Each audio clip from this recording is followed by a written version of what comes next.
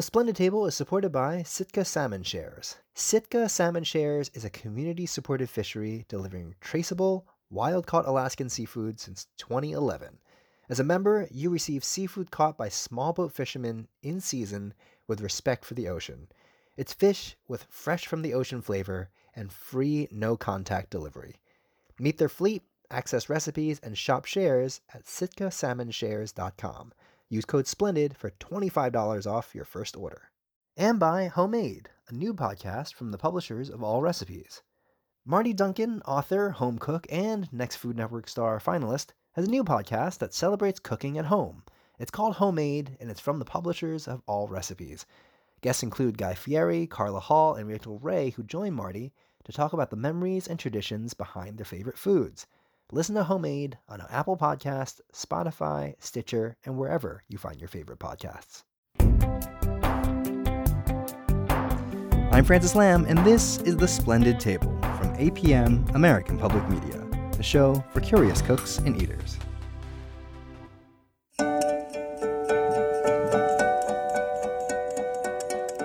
This week we've been having beans and squash out of the garden, and they're the best I've ever tasted. And I said to my sister, in the city you put a lot of spices and herbs on food, but you really don't need it. I don't think people even realize that. Food is so good out here. You don't need all that. That's Edna Lewis, talking about the vegetables that her family grew in rural Virginia. She was always all about the goodness of country life, even though she moved away from the country as a teenager. She went to New York City, hung out with artists, made dresses for Marilyn Monroe, and became a chef. She cooked for regulars like Truman Capote and William Faulkner and Eleanor Roosevelt, and then, after a bad slip broke her leg, she became a writer. A writer who totally remade the image of Southern food in America. Her most famous book, The Taste of Country Cooking, came out in 1976, deep in the moment when the rest of America thought Southern food was just all fried chicken and greasy greens. And all of a sudden, here was this book about the South, but that talked about the good flavor of stewed quinces in winter, or stuffing squab for honored elders, or making biscuits with homemade baking powder so the flavor is pure butter and wheat, not metallic and chemical. It's a book about looking at a stream and seeing the water tug at the leaves of wild greens, about the community rituals of hog slaughter, and how even the seasons have their own seasons, how the absolute best fried chicken is made once a year, when the chickens are just fat enough when spring becomes summer. It's a book that's about paying attention and eating close to the earth. And it inspired Alice Waters, the queen of eating local, who actually once told me that she didn't really know that America had a cuisine to be proud of until she read Edna Lewis. So Miss Lewis helped change the image of Southern food, helped launch the farm-to-table movement, and she did it by writing about a tiny place in central Virginia called Freetown. As she wrote, it wasn't really a town. It was just a little village built by her grandparents as soon as they came out of slavery.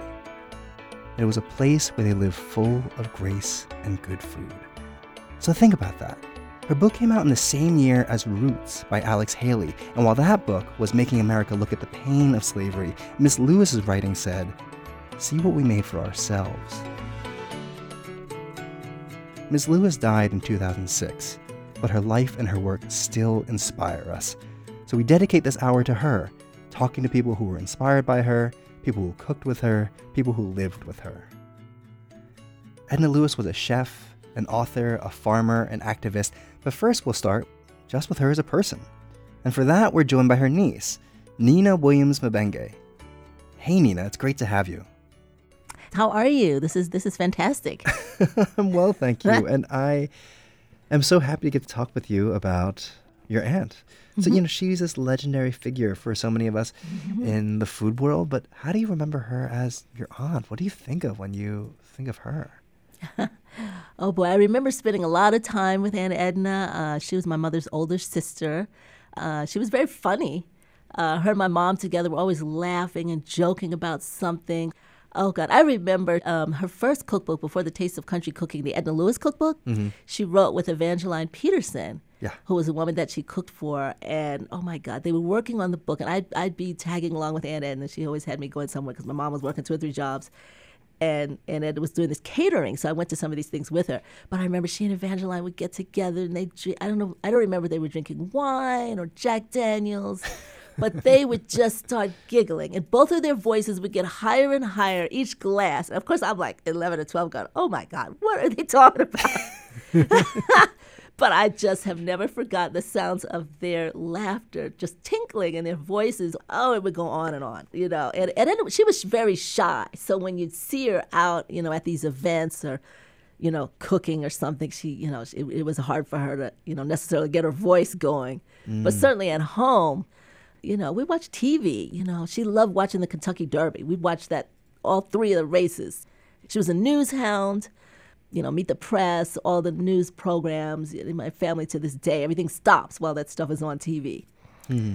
So, you know, she was interested in everything I was doing. She was interested in young people, you know, my schooling. And I remember her laughter a lot. And when the sisters would get together, Ruth and Jenny and Naomi and Aunt Edna, they would just carry on. One of my fondest memories is being in Virginia at Aunt Jen's house, who lived down in the country near Freetown. Yeah. And her and Aunt Edna and I, we'd go picking blackberries, and I'd trail along behind them, and they were gossiping and talking about the old folks. I just loved being with them. What was Freetown like when you went there? Well, by that time, there were no longer any houses there. It was a cattle field, really. My uncle, their brother, had his cattle there. So I just remember Aunt Edna always talking about Freetown and the people of Freetown and how much that meant to her and how she always felt their presence. Aunt Edna's grandparents had been born in slavery, and they lived till their 90s. Right. So she was, I think, 10, 12 years old before they passed away, and one of those grandparents taught her to cook. So she talked a lot about what life was like for them, you know, in the South, in a town of people that were formerly in slavery. That was amazing to me that I'm still alive, and I, you know, was raised by someone who was raised by a former slave.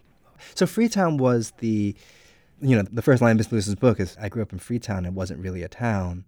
And it was this little community that her grandparents and other friends and family had founded, like a small village, right? Yes. I was just going to say, it's just amazing to me that we're, 2018, we're talking about Freetown. And I just think those families in there, they would just be amazed that Aunt Edna wrote about them in her book, and people that cook and are into American cooking or Southern cooking are talking about Freetown, too. So when she wrote that book, she wrote it longhand. Sort of famously, she had these yellow legal pads. And she wrote I remember it those. longhand. Yep. But you actually helped her with it, right? How'd you get pressed into service? I was about 12. I think I had a typing class in 7th grade or something. I had my first typewriter. And she had me type the manuscript because her writing was kind of chicken scratch. So it was hard to read. And I remember just, days and days typing that up. And I was always like, I was, correcting her grammar. And she had these long lists, peas and watercress, and when she was describing everything. And I'm like, Aunt Edna, you got too many words in this one sentence. The whole page is one sentence. You can't do that. And I was trying to break it up for her, So some of those things I remember because I just typed them over and over again. And I tell you, I miss that. I'd give anything to see her chicken scratch again.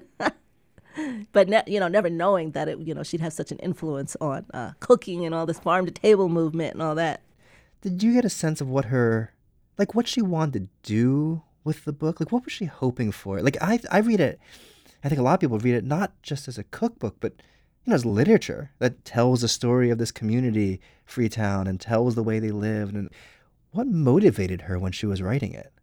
I really think, she didn't necessarily talk about that to me, but I got the sense of the way that she talks about the people of Freetown. The people of Freetown motivated her. I got the sense that she really sensed the presence of all of her ancestors, watching her and following her and seeing what she was doing. I think that really drove her. I think she never forgot that. She never forgot how food tasted when she grew up, fresh out of the fields. She never forgot walking along behind her father as he plowed the fields, getting ready to plant.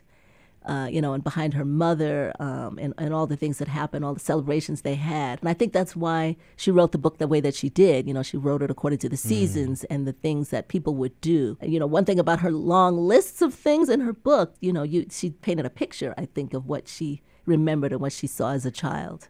I remember when I was researching a little bit about her life, it was so amazing to me that, she wrote this incredible classic that's almost like a journal of life and what living was like in this community of Freetown. Right. And it's, like you said, it's such detail. And then you realize she moved away when she was 15, 16 years old. So, like you said, all that stuff was so implanted in her memory. Yes. But I think that drove her. I mean, Aunt Edna was always, very politically astute. She was always, she was involved in all kinds of movements, definitely the civil rights movement. And I think, again, that drove her. But, I think she had the artistic side was her cooking.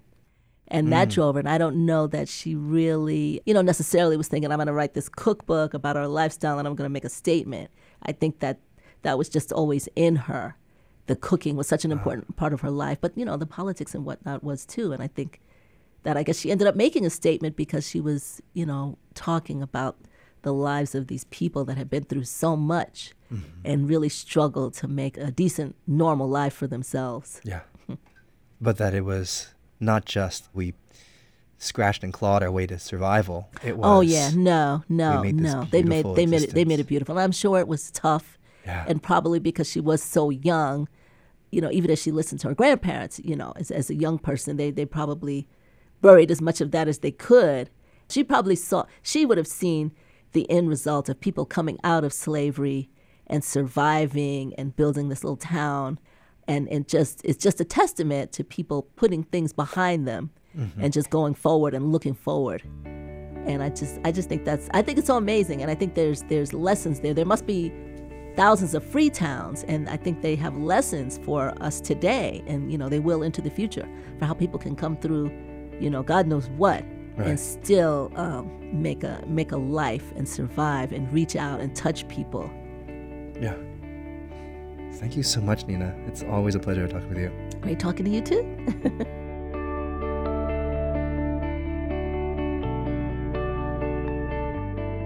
Nina Williams Mbenge runs the Child Welfare Project at the National Conference of State Legislatures and, of course, is the niece of Edna Lewis. And her talking about picking berries with her aunts in Freetown made us think of this great, simple recipe from Miss Lewis for sugared raspberries. It's like a fresh, raw jam, and you can find that recipe at splendidtable.org. Coming up, we'll talk with Sarah Franklin, who put together a brilliant book of essays on Miss Edna. I'm Francis Lamb, and this is The Splendid Table from APM, American Public Media. Our show is supported by Ritual. Sure, you want to keep your body healthy, but even eating kale salads and drinking green smoothies isn't enough to get all the essential nutrients you need on a daily basis. So check out Ritual, the obsessively researched vitamin for women. Ritual Essential for Women is a clean, daily multivitamin designed to help fill nutrient gaps in your diet. Ritual multivitamins are vegan-friendly, gluten-free, and non-GMO, and they also have a delayed-release capsule. It's designed to be gentle on you, and you can take them on an empty stomach. And the best part is, Ritual is a monthly subscription that's delivered straight to your door, and it only costs $1 a day. Let Ritual be one small constant among countless changes to daily life. Better health doesn't happen overnight, and right now Ritual is offering our listeners 10% off during your first 3 months. Fill the gaps in your diet with Essential for Women, a small step that helps support a healthy foundation for your body. Visit ritual.com/splendid to start your ritual today. That's 10% off your first 3 months at ritual.com/splendid. And by Snake River Farms. Santa Maria style barbecue is a classic of California cooking.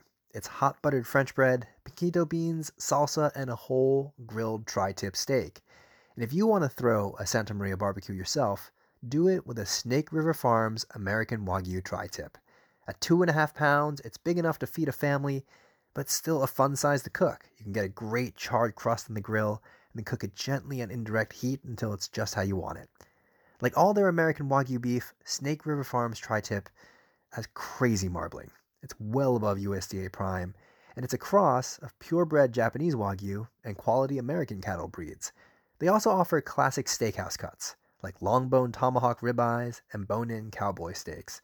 And Snake River Farms is served by chefs who know beef, like Thomas Keller and Wolfgang Puck. And right now, Splendid Table listeners can get 10% off their order. Just go to www.snakeriverfarms.com and enter promo code SPLENDID at checkout. That's 10% off your order using code SPLENDID at checkout at www.snakeriverfarms.com. This is The Splendid Table, the show for curious cooks and eaters, and I'm your host, Francis Lamb. We're talking about the life of chef and writer Edna Lewis this hour, and there's this terrific book called Edna Lewis, At the Table with an American Original. It's a collection of stories and essays by all kinds of people who knew her, or were inspired by her, or who studied her, and truthfully, it was kind of the inspiration for our approach for the show, like using different voices and each showing a sliver of what she meant to the world. Sarah Franklin is a writer and educator and was the person behind that book, and she joins us now. Hey Sarah, thanks so much for coming in today. It's a pleasure, Francis.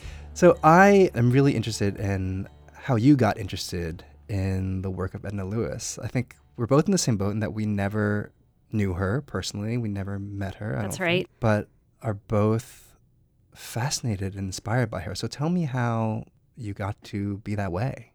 I was introduced to her through Gourmet magazine in 2008 when the editors published an entire issue devoted to the American South. Mm-hmm. And they built that issue around an essay that had been published posthumously, written by Miss Edna Lewis, called What is Southern? Mm-hmm. And in this essay, Miss Lewis positioned the culture of the American South and the culture of the African American South in particular alongside the kind of workaday quotidian work of kitchens, and also alongside music and literature and painting and other forms of art. Mm. And for me, it was this incredibly striking moment as someone who was interested in food and really desperately wanted to get involved in the work of food.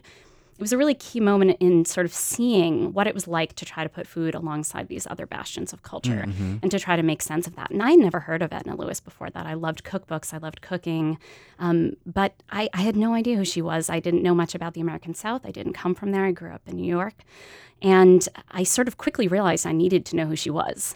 So I ordered some of her books and I read them and fell in love with her. And it was many years later that I was working with Edna Lewis's editor, Judith Jones, who is the editor that also published Julia Child and Modern Joffrey and, oh my gosh, the list goes on, Claudia Roden, and yes, the Diary of Anne Frank, famously. A legend, legend of publishing. And really sort of the canon of American cookbook authors, or English writing, I should say, cookbook authors.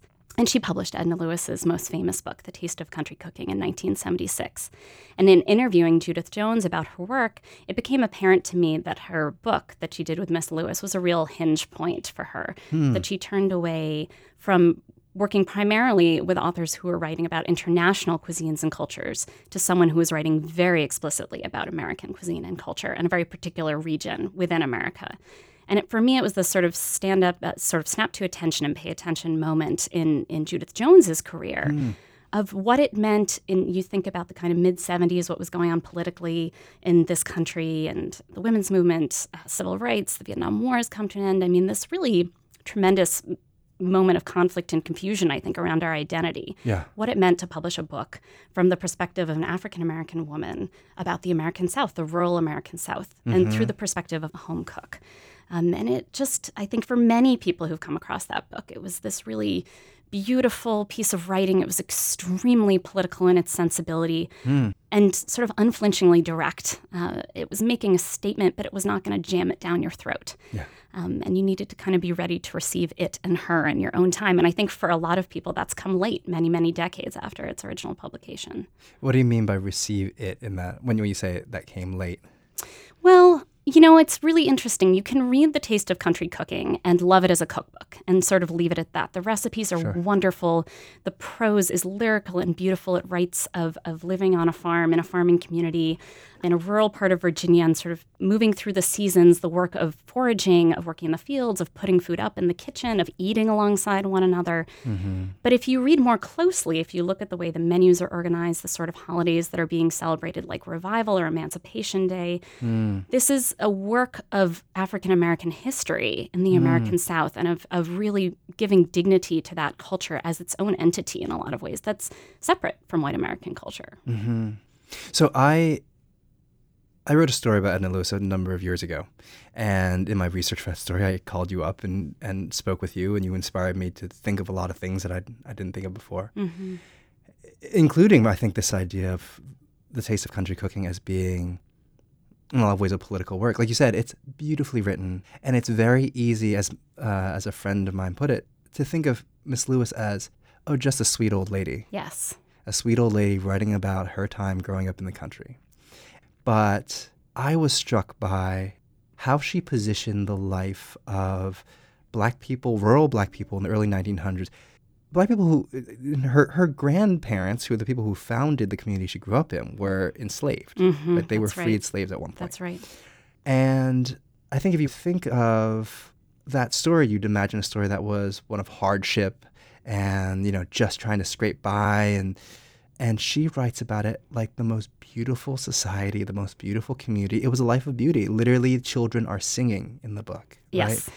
And I thought that was so powerful and so remarkable to say, hey, whatever stereotypes you have of us, if you're not including the fact that we created this beautiful cuisine, your stereotypes are wrong. That's right. And that's a profoundly political thing. It's a massive corrective, I think, to so much of what had been written and what continues to be written, that the life of the American South and Black culture within that large regional culture, large series of regional cultures, was one of just hardship and poverty. And that even though these may have been communities that were financially poor, their life was rich. And that it included bounty. If this community had nothing else, they always had food on their table, and lots of it. Yeah. And things that we think of sort of still as luxury foods, meats, cream, butter, foraged mushrooms from the forest. I mean, this is stuff that people pay top dollar for now. Yeah. And this was everyday food by virtue of the life they had created for themselves. Yeah. Like they're literally making souffles in their kitchen at home. Literally. Yeah, that's right. And there's also this fierceness to it, too, that I think is so... Again, maybe subtle, and maybe I'm reading stuff into it that wasn't intended to be there. But there's a scene I remember, a small chapter called Hog Killing.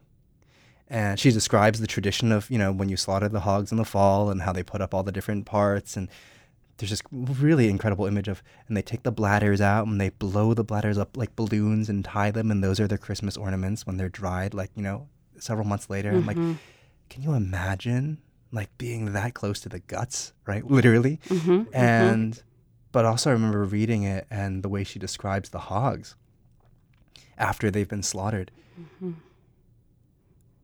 It almost sounds, the way she describes them being hanging quietly like statues. It's like that song, Strange Fruit, right? It's almost like a lynch scene. And then I found later that when she was young, there was a Black man in a nearby community to hers who was lynched after he had talked to a white woman and asked her to help them with their hog killing. Yeah. And I have no idea if that's what she intended to be a connection, but it's like now, this many years hence, understanding history, or hopefully understanding history as we do, and it's realness, and the reality of it, I can't help but think, but, Miss Edna had those things in her mind, certainly. I don't know if she wrote them in that scene, but... Yeah, I think that's what I'm alluding to with the sense that she was so unflinching in her prose, that there was incredible frankness in what she presented you with, whether it was beautiful or difficult, or often both at the same time, and that she was going to say it sort of quietly. And many people who knew her spoke of her as being a fairly quiet woman. She often didn't say more than needed to be said, and sometimes she said nothing at all. But if she was going to open her mouth or put pen to paper, it was going to be with clarity, it was going to be concise, and she wasn't going to dart away from hard truths. And then she was just going to sort of place it there and leave it there, and you can receive it, for the beautiful side, or you can read it for the difficult side, or if you're ready, you can try to find both, the paradox in that. And I think therein lies her brilliance. Yeah. What an incredible, incredible life. Thank you so much, Sarah. It's been my pleasure, Francis.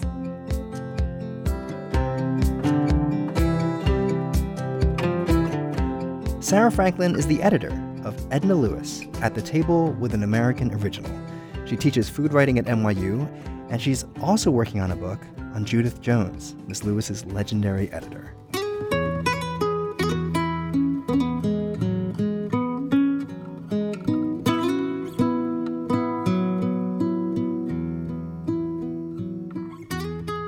One of Edna Lewis's deepest friendships was with another chef, Scott Peacock. They bonded over a commitment to Southern food, they wrote a cookbook together, and for the last years of her life, lived together.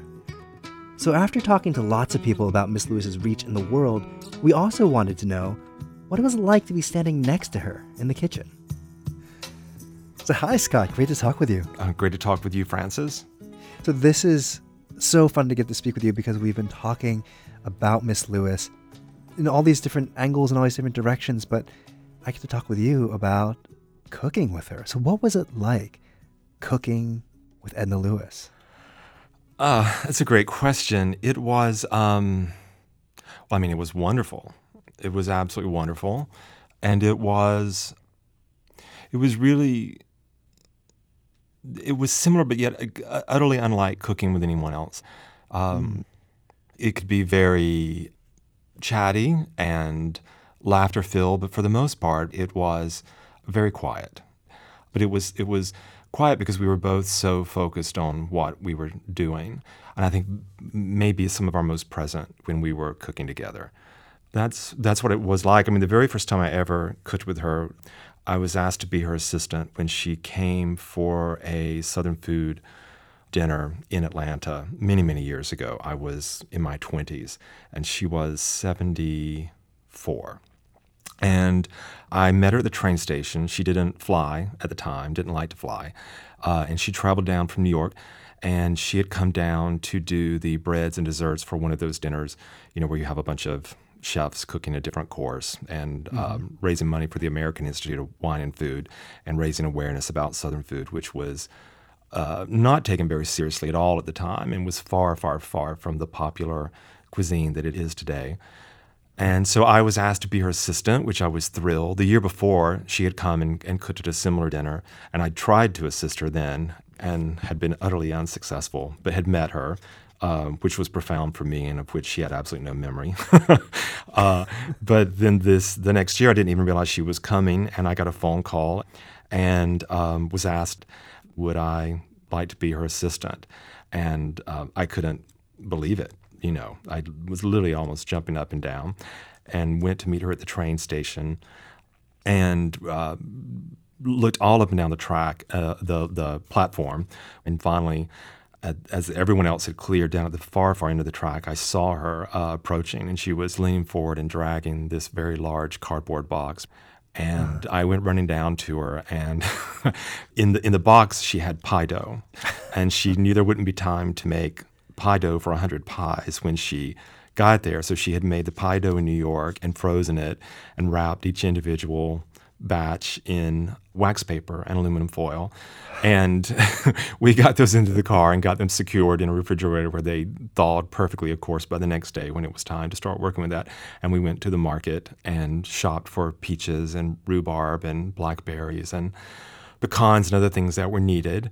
And then the next day we set about cooking.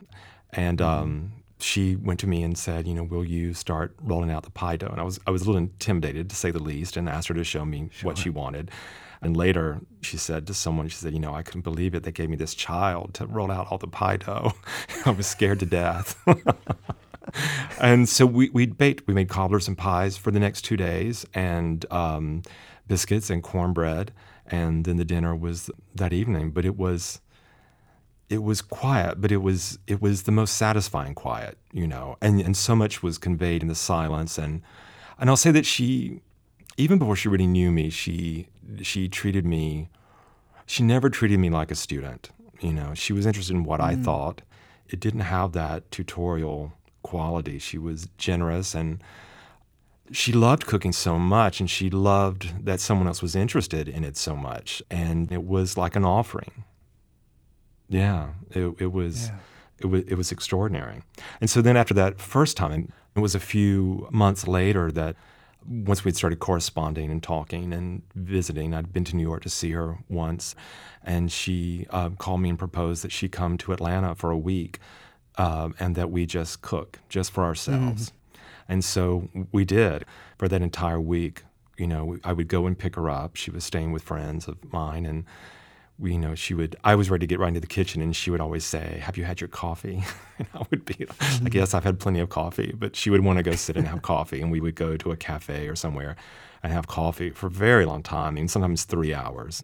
And then we would make our way to the kitchen, and we would cook, and we would cook late into the evening. And the first thing I did ask her, because the very first thing I'd ever had that she made, that original dinner that I had tried to get into the kitchen to help with, but unsuccessfully, I was lucky enough to attend, and she had made turtle soup. Turtle soup, I mean, I was frankly a little squeamish. Sure. It seemed kind of Granny Clampett to me a little bit. And I really had no idea what to imagine, but I was also very excited. I mean, it certainly was exotic. But I was not at all prepared, for what was delivered to the table. And it was this clear amber consommé that had this cloud, floating on the top. And the fragrance was unlike anything. It was so complex and yet so simple, but so nuanced. And this cloud, this little dumpling that was floating on the top, that was the lightest thing you ever encountered. And that had bits of turtle meat and tiny leaves of fresh thyme folded into it. And it remains, one of the most mysterious things that I ever, and delicious and memorable and meaningful now, things I ever tasted. And that experience was so interesting because I'd assumed, because it was so complex and nuanced and mysterious and ethereal, and adjectives fail me, but I just assumed there must be a multitude of ingredients and secret steps and, spells. And instead, I mean, I went ahead and I had gotten the turtle meat, and I was like, well, what else do we need? And it was, that was about it. I mean, we needed some sherry and turtle and some onion, and we put it in a pot with a vast amount of water, I thought, and put it on very low heat, and it cooked and cooked and cooked and cooked. And I can remember tasting it after about 3 hours or so, and I didn't say this, of course, but I was disappointed. I mean, I thought it tasted like water. And I thought, this is not it. She's not going to give me this recipe. She's not going to really teach me how to do this, And so I was like, what do you think? And she said, it would just, let's let it cook longer.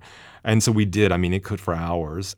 And she would add a little salt and put the lid back on after we tasted. And this went on for a while. And I could begin to taste a little something after a few hours. But I was still suspicious. And then all of a sudden, it became. And it was exactly what I had tasted that night. And it was extraordinary. And that was quite a lesson, that was quite a lesson. And then we made the dumplings. And then that really became that turtle soup remains very... it's symbolic, it's emblematic for me and very meaningful. So every time there was a special occasion, or for her birthday, or someone special was coming to visit, I would always, if they were really special, then they would warrant turtle soup, Yeah. And that soup, the way you describe it, it's such a cooking of patience and a cooking of observation. And that's so much of what I think about when I think of Miss Lewis, not ever having eaten her food, only having read her writing. So much of the Taste of Country Cooking is about observation, patience with the world, patience with the seasons. Yeah. Patience and wonder. Her sense of wonder about things, was what really always stands out to me. There was a real sophistication there of someone who was brilliant and sensitive and artistic and observant and had great savvy and, and a degree of sophistication. And at the same time, there was always about her a girlish innocence that was so attractive and so powerful, really, that she could see the moon, and it was like it was like she had never seen the moon before. And I feel so old and jaded, and have all my entire life, But I try to be like that. I want to be like that, and I guess in some ways I am like that. I mean, in the last week of her life, one of the last things I can remember was giving her pound cake at our kitchen table. And, she gasped and said, beautiful. And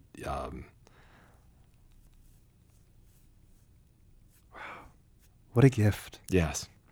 Thank you so much, Scott. Thank you, Francis.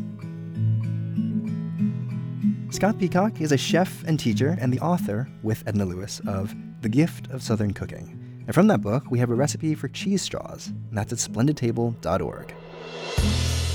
And coming up, El Simone from America's Test Kitchen with a recipe inspired by Miss Lewis, chicken and pastry. I'm Francis Lamb, and this is The Splendid Table from APM, American Public Media. Our show is supported by Ben & Jerry's. Ben & Jerry's newest non-dairy frozen desserts are made with sunflower butter, a new twist on vegan euphoria. Everyone deserves a little ice cream, even people who avoid cream. For years, Ben & Jerry's has been making non-dairy frozen desserts based on almond milk, but their 3 newest non-dairy flavors, milk and cookies, mint chocolate cookie, and creme brulee cookie, are all made with sunflower butter. It's based on seeds, not nuts or soy, and it's really great how they nail the mouthfeel. It's creamy without that weird greasy vibe you sometimes get with other non-dairy ice creams. You add to that all the chunks and swirls you love from Ben & Jerry's, like salted caramel and brown sugar cookies and the creme brulee cookie flavor, and this gets serious. Check out the Ben & Jerry's sunflower butter lineup and the whole non-dairy family at benjerry.com. That's BenJerry.com.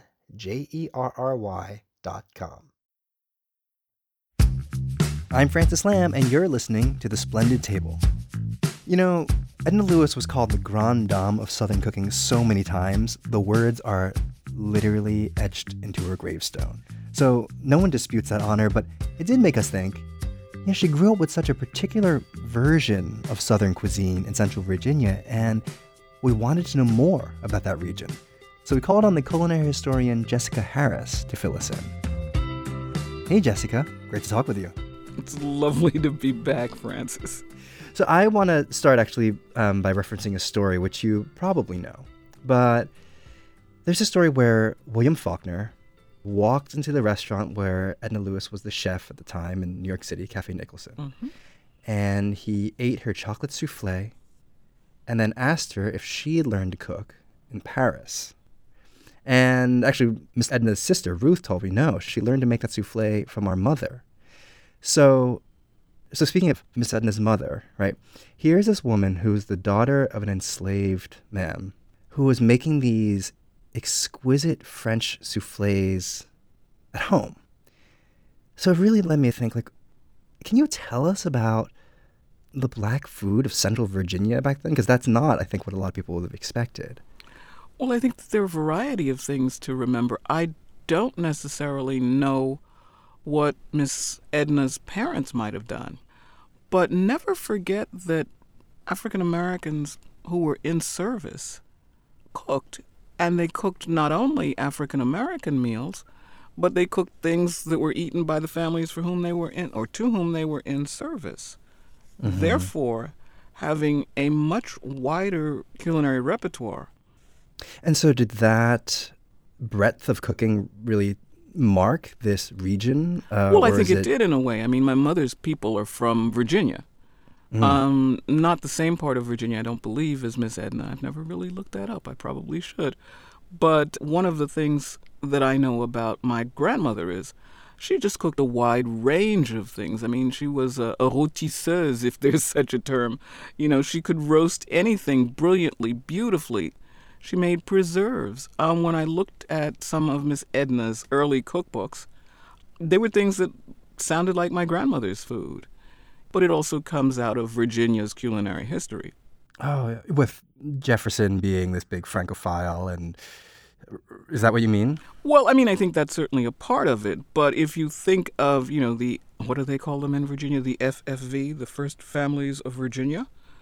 If you think of all of those folks, of that kind of emulation of European, of that desire to be patrician, of all of those kinds of things that were in effect, it really would be in effect on both sides of the racial divide, culinarily, anyhow.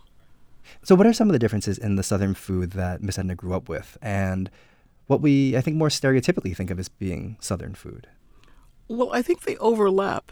I think the food that Miss Edna grew up with, because she lived in an agricultural, seasonally inflected universe, was very local. We talk about the kind of cooking that she did, which was very, for want of a better term, sophisticated. But I mean sophisticated in its simplicity. The sophistication of Miss Edna's food is that it's simple and simply beautifully done. It is about the manner in which it is cooked. It is about the ingredients. It is about all of that. Now, that inflects in various different ways throughout the South. I'll never forget speaking with Leah Chase in New Orleans. And Mrs. Chase simply said, Creoles are ticky about what they put in their pots. Okay? They are. They're very, very picky about what goes into the various dishes. African Americans have not always had the ability to be as ticky or picky about what goes into the pots. And sometimes then that makes for a different kind of cooking. To the degree that you have choice, to the degree that you have ability, to the degree that you have variations or things that you can grow, raise, all of that, the best of the best is what you serve. When those things aren't quite as universal as one might hope, then you get other kinds of food. Then you get other kinds of cooking. Then you get that stuff that I call hard scrabble. My mother was Virginia. My father was upcountry Georgia. That always played out at the dinner table. My dad was the chitlin man, the collard greens, the hog maws, all of those things. My mother was the, roast pork with cracklings and, stuff like that. So you get divergence. Right. But it's always the best of what you can serve. Absolutely. Thank you so much for talking with us today, Jessica. It's always a pleasure. Thank you for having me. That was Jessica B. Harris, author of many books. The latest is called My Soul Looks Back. And fun fact about her, the National Museum of African American History and Culture actually called on her to define the different regions of Black cooking for their exhibit and restaurant.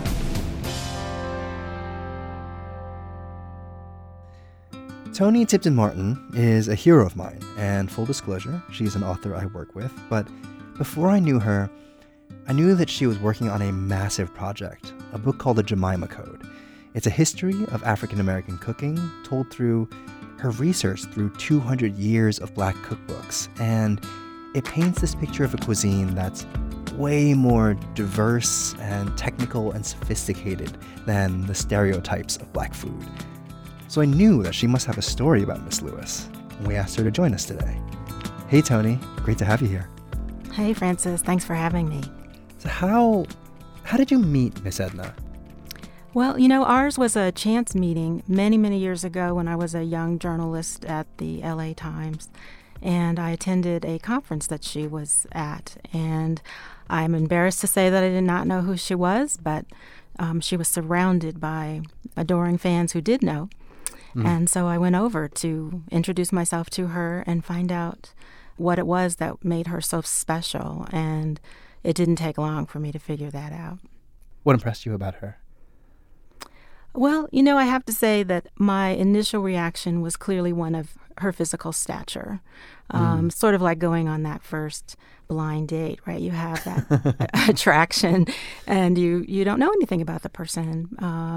But she was so incredibly beautiful and statuesque and so poised, intelligent, and clear-headed. And not to say that other African-American women aren't that. It's just that that's the impression that she leaves. Yeah, it's amazing because so many people describe her as being regal. And I found out years later her middle name was, in fact, Regina, right? That's like she was fated to that. Wow, I don't know if I knew that. Yeah, it's wild. Well, we get stuck sometimes in making physical observations, but I have to say that given the work that I've been doing and how it started, in my desire to find an alternative view of African American women in the food world, I don't guess that I can escape the fact that what she looked like made a huge impression on me as well, because she was so contrary to the stereotype myth of an Aunt Jemima Mammy character as being the representation of an African American woman in the kitchen. And my goal with all of my work is to use African American cooks as an example of people who have been disparaged and spoken about prejudiciously, and they have so much that they can offer and share. Yeah. And you met her again later? I did. I met her again later. By then, I had moved from Los Angeles to Cleveland to become the food editor there. And there was a dinner in Washington, D.C. that spotlighted African American chefs. And I have a wonderful memory and photograph of being seated with Miss Lewis and Leah Chase. Oh, wow. And it's just one of those things that I treasured for a long time. And again, I still had not explored their work deeply because I was busy raising a family and being food editor. But it was their presence that was so compelling and engaging. They invited you into their kitchens through their hearts and their words. And so I became even more curious to know more about both of them. But you got a letter from Miss Lewis at one point, right? I did. It was so important and such an amazing surprise for me because she had become so important to me in the ideas that I was starting to formulate about promoting African American foodways and especially telling the stories of African American cooks. And then along comes this handwritten letter in my office inbox. And what she does that is so warm and loving is she explains right away with a timestamp that she's up in the middle of the night and that a conversation that she and I have had is disturbing her, and she had to get up and write to me. She wanted to encourage me to pursue the story of African Americans in the food world, and she closed with "leave no stone unturned." She wanted me to know that there was value in what I was pursuing, and she gave me that validation and that encouragement to go forward and to press on, no matter how difficult the task might become. And she made me feel confident in the idea that, yes, African American cooks needed to be elevated in the American food story.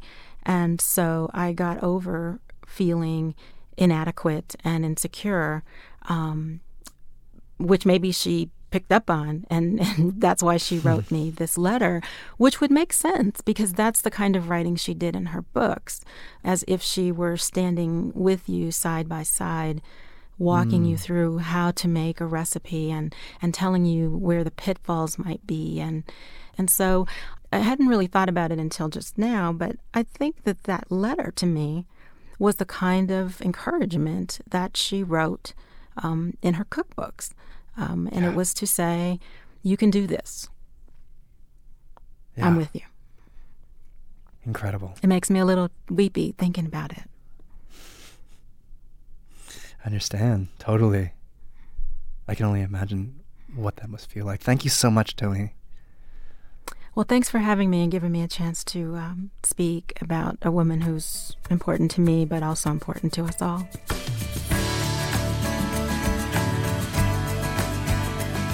Toni Tipton Martin is the author of The Jemima Code, 2 centuries of African American cookbooks.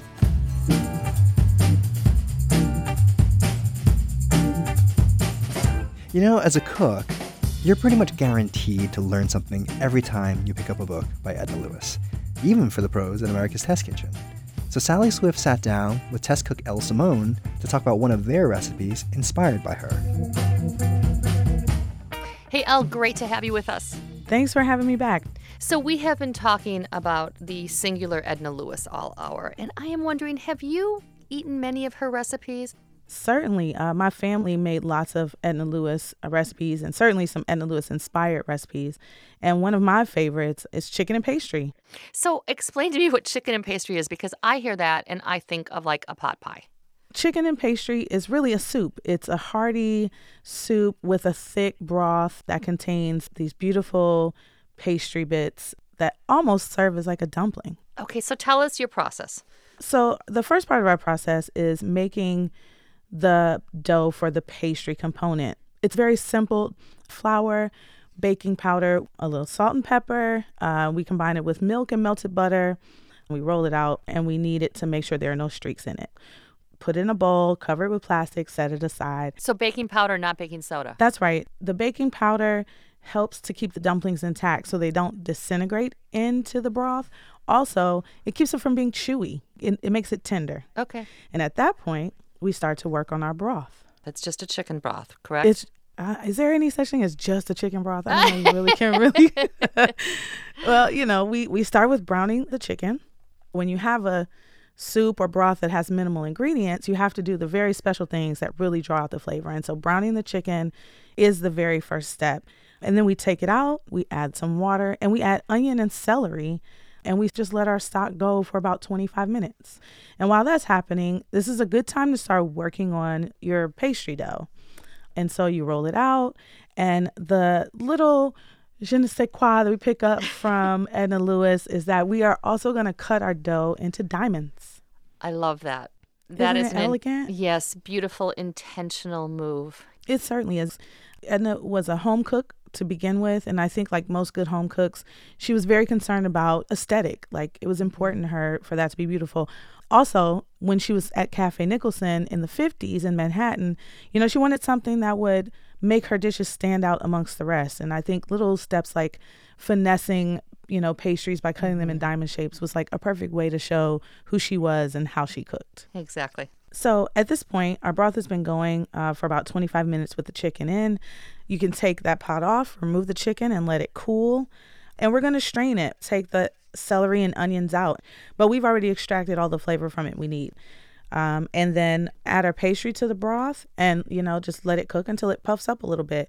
And the pastry really kind of starts to give that starchy, gift to the broth. Yeah. And it thickens it a little bit. And it just makes it so smooth and delicious. You know what I mean? Got it. Just that nice body that it adds to the broth. I have never had this. I am dying to taste it. It sounds like such home food to me. It sounds great. Thanks, Elle. Thank you, Sally. Talk to you soon. Elle Simone is a food stylist and test cook for America's Test Kitchen. Find that recipe for chicken and pastry at splendidtable.org. And that is our show, our homage to Edna Lewis. Thank you for listening, and really, if you haven't, go out and get a copy of The Taste of Country Cooking. It's so good. It's the kind of book you want to read and then reread, which, you don't really say very often about cookbooks. And before we go, let me tell you one more story.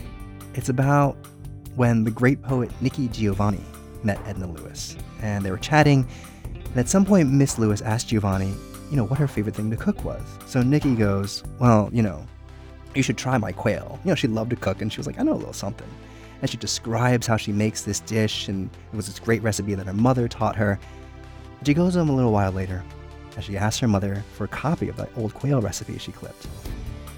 She gets it out of the box, and sure enough, it's by Edna Lewis.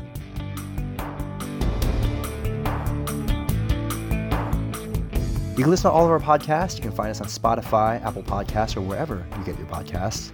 You can also subscribe to our weekly email, Weeknight Kitchen, at splendidtable.org. Special thanks this week to filmmaker Phil Odebear and his documentary, In the Season, The Edna Lewis Story. And thank you for tuning in. I'm Francis Lamb, and this is APM, American Public Media.